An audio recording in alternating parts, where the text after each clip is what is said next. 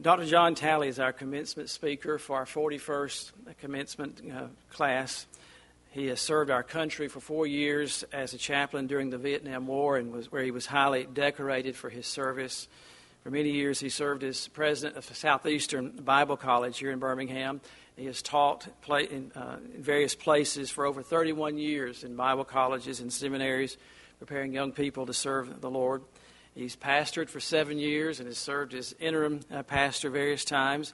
He's married to his wife, Betty, here today, who also has a Ph.D. in education. The Talleys have 4 sons, 1 in heaven, and 2 who are pastors, and a third who is serving the Lord in full-time ministry. Dr. Talley loves the Lord and His Word, and he and Betty serve the Lord here as members at Glen Iris, and we're honored to have him bring the commencement address today.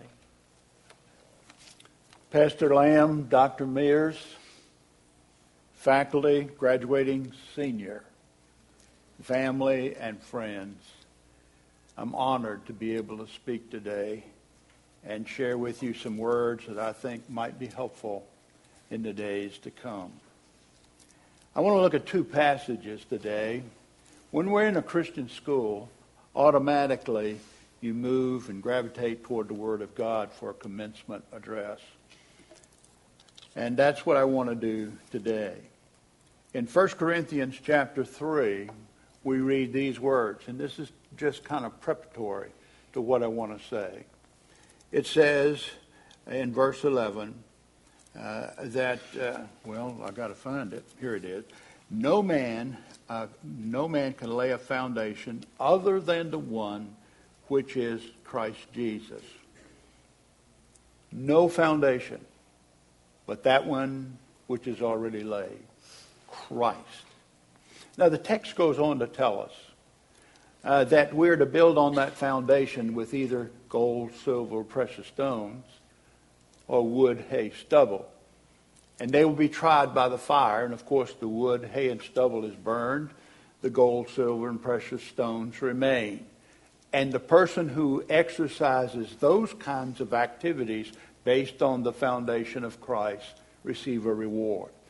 And my understanding is that reward or rewards, when we get to heaven, give us a certain status within the kingdom of God. And I want to say to you today, Emily, to family and friends, that we need to build a life on Jesus Christ. Now the question is, what does that mean? The foundation of Christ. We're to build our life on Christ. Well, as I've studied the Word, I've got 3 questions that have entered into my thinking to help me understand. 1, who is He? 2, what has He done for us? And 3, what does He expect of us? Well, who is He? He's God of very God. In the beginning was the Word, and the Word was with us, was with God, and the Word was God. The same was in the beginning with God. Then the text says, and the Word became flesh, and He dwelt among us. Answer to the question, who is He? He is very God who became a man so that He could substitutionarily take care of our sin problem. That's who He is. What has He done? I've already mentioned it. He died for our sins. What does He expect of us? Well, in order to answer that question, I'd like to go to the passage that I'm going to spend the remainder of my time on, and that's a very familiar passage. I love to deal with passages nobody ever preaches on. And I love to preach on passages that you've heard a sermon over 150,000 times, and if you memorize the passage and all the rest. But sometimes I like to think that maybe each of us, as we study, can make a new contribution to the understanding of the passage. I want you to turn with me, if you've got your Bible. I don't think that most of you do. But if you do, I'm in Psalm 23. You can quote it. I bet you Emily can quote it. I bet many of you in this room can quote the Psalm. It's a favorite of many. Let me just express it to you, read it to you, and express to you what I think is some significant information from the text about God in light of the fact that I'm to build my life on the foundation of Jesus Christ. Here's what the text says. The Lord is my shepherd. What does that mean? Well, he's the one who provides for me. He's the one that guides me. He's the one that protects me. That's what shepherds do. And God is our shepherd. And then the text says, I shall not want. Now, here's what I want you to see.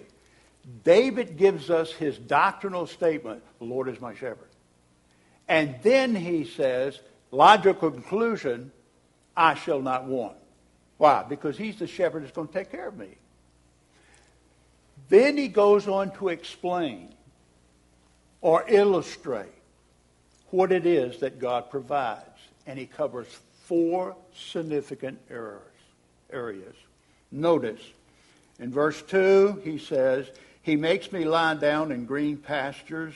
He leads me beside the still waters. He takes care of my physical needs, food and thirst-quenching water. The second thing he does, he restores my soul. He guides me in the paths of righteousness for his name's sake. What does he do? He takes care of my spiritual needs. He feeds me, but he also takes care of me spiritually. Then when I get to verse 4, and even though I walk in the valley of the shadow of death, I'll fear no evil, for thou art with me. He takes care, watch it, of my emotional needs. And then in verse 5 he says, thou dost prepare a table before me in the presence of my enemies. You anoint my head with oil. You take care of my social needs. The Lord is my shepherd. That's my theology. Logical conclusion, he takes care of all of my needs. Physically, spiritually, emotionally, as well as socially.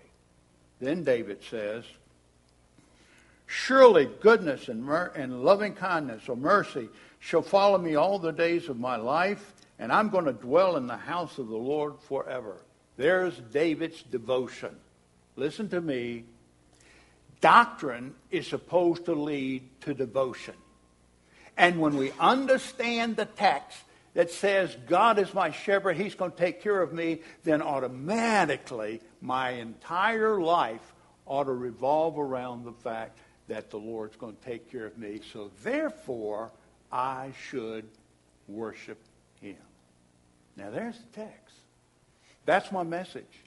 I could sit down right now, but I'm not going to. There's a couple of thoughts I would like to share from each one. First, he talks about our physical needs. Emily, people of this world are scared to death they're not going to have enough. And they're also addicted by what I call wealth addiction. Get it, get it, get it, more, more, more. What does the text say? The answer to all of that kind of thing is, hey, God's going to take care of you.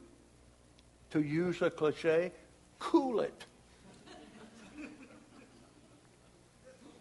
In Matthew chapter 6, he puts it this way.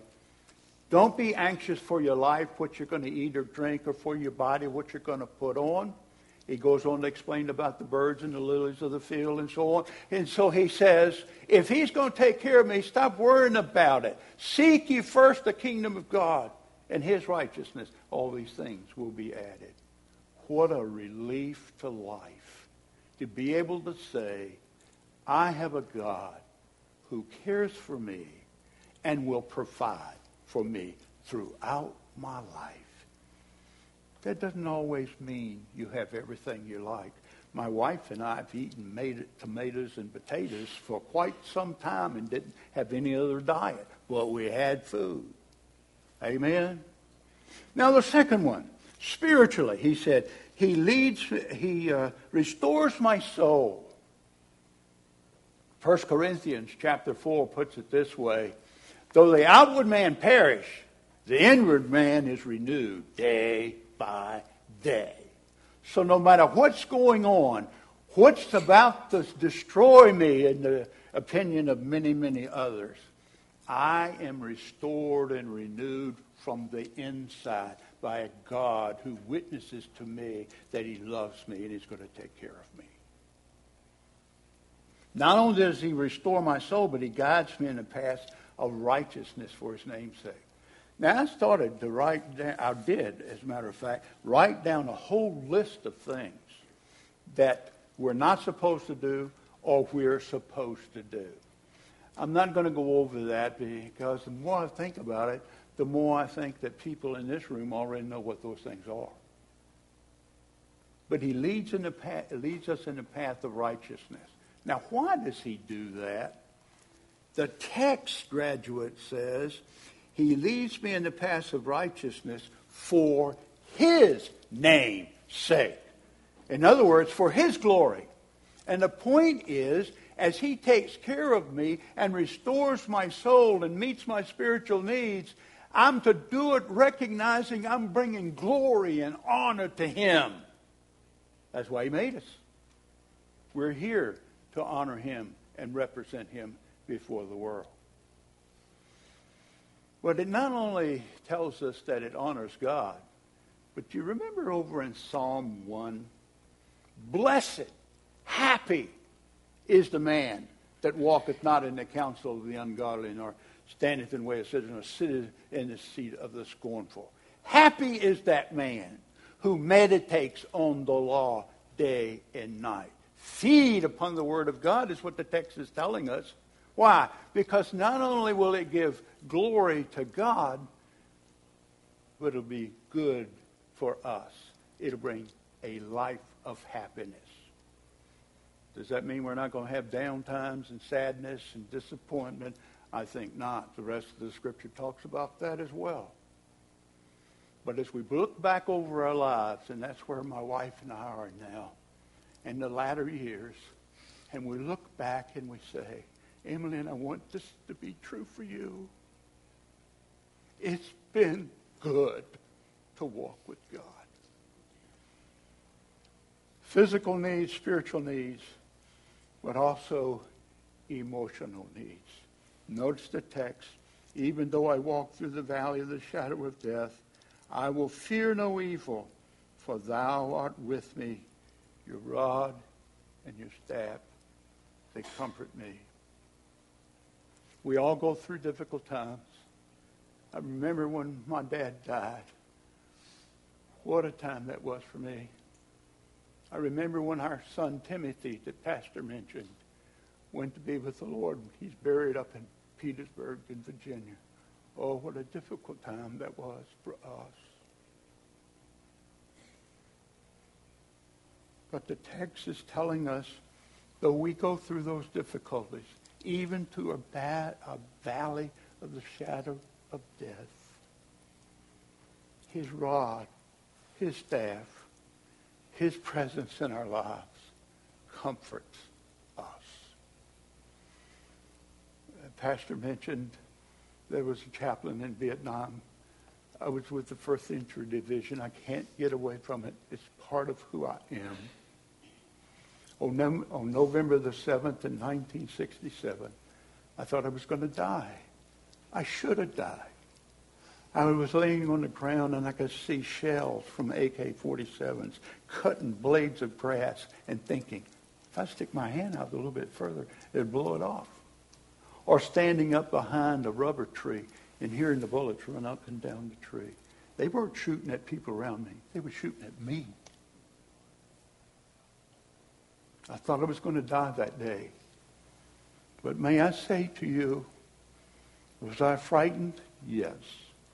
Was I frightened to the point I couldn't function? No. And that's what the text is talking about here. His rod and his staff, they comfort me. Emily, I want that for you. And if you'll follow the text and let the Lord Jesus be the foundation of your life, that's what you'll experience. Then in verse 5, it's overwhelming to me. Verse 5 reads this way, Thou preparest a table before me in the presence of mine enemies. You anointeth my head with oil. My cup is running over. Not only does he take care of my physical needs, my spiritual needs, my emotional needs, he takes care of my social needs. The interesting thing to me in this text is that the text says he has a banquet and I'm the honored guest, or you're the honored guest, and he invites our enemies to the banquet. And then in front of all of our enemies, God anoints us, either priest or king. And the idea here is you get a position of leadership over your enemies. Why? Because God's working in your life when you follow him. Does that make sense? So the text ends this way. This is what David says as he looks at all of that. The Lord's my shepherd, I shall not want. He's going to take care of all my needs. Emily, he's going to do that for you if you'll trust him. Then in verse 6, surely, goodness and mercy shall follow me all the days of my life, and I will dwell in the house of the Lord forever. His doctrine leads to his devotion. I'm going to dwell in the house of the Lord forever. The text here in the English reads, I will dwell in the house of the Lord. Well, if you go back up to verse 3, he restores my soul. It's the same Hebrew word. So when we translate it that way, it takes on new meaning for us. I will be restored in the house of the Lord. As I'm returning to the house of the Lord throughout the length of my days, he restores me, he refreshes me, and he sustains me for the rest of life as he wants it to be in our lives. 2015, Emily, this is your day. I urge you from the bottom of my heart to make the Lord Jesus Christ of your life. And that means you're going to look to him to provide all of these needs. And as a result, you're going to live a life of worship and adoration to the King of Kings and the Lord of Lords. May it be so, I pray. In Jesus' name, amen.